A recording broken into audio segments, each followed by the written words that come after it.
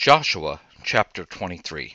After many days, when Yahweh had given rest to Israel from their enemies all around, and Joshua was old and well advanced in years, Joshua called for all Israel, for their elders, and for their heads, and for their judges, and for their officers, and said to them, I am old and well advanced in years. You have seen all that Yahweh your God has done to all these nations because of you.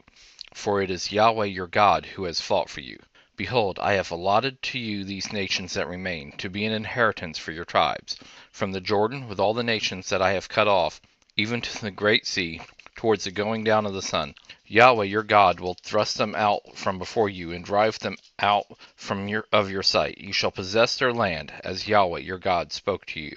Therefore be very courageous to keep and to do all that is written in the book of the law of Moses, that you not turn away from it to the right hand or to the left, that you may not come among these nations, these that remain among you, neither make mention of the name of their gods, nor cause to swear by them, neither serve them, nor bow down yourselves to them, but hold fast to Yahweh your God, as you have done to this day.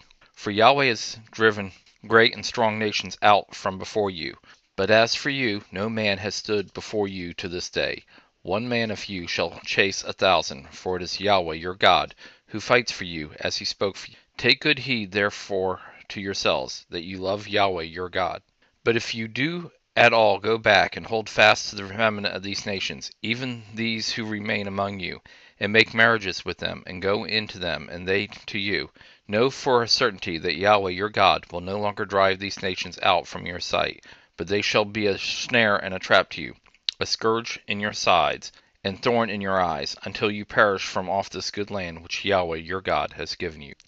Behold, today I am going the way of all the earth. You know in your hearts and in all your soul that not one thing has failed of all the good things which Yahweh your God spoke concerning you.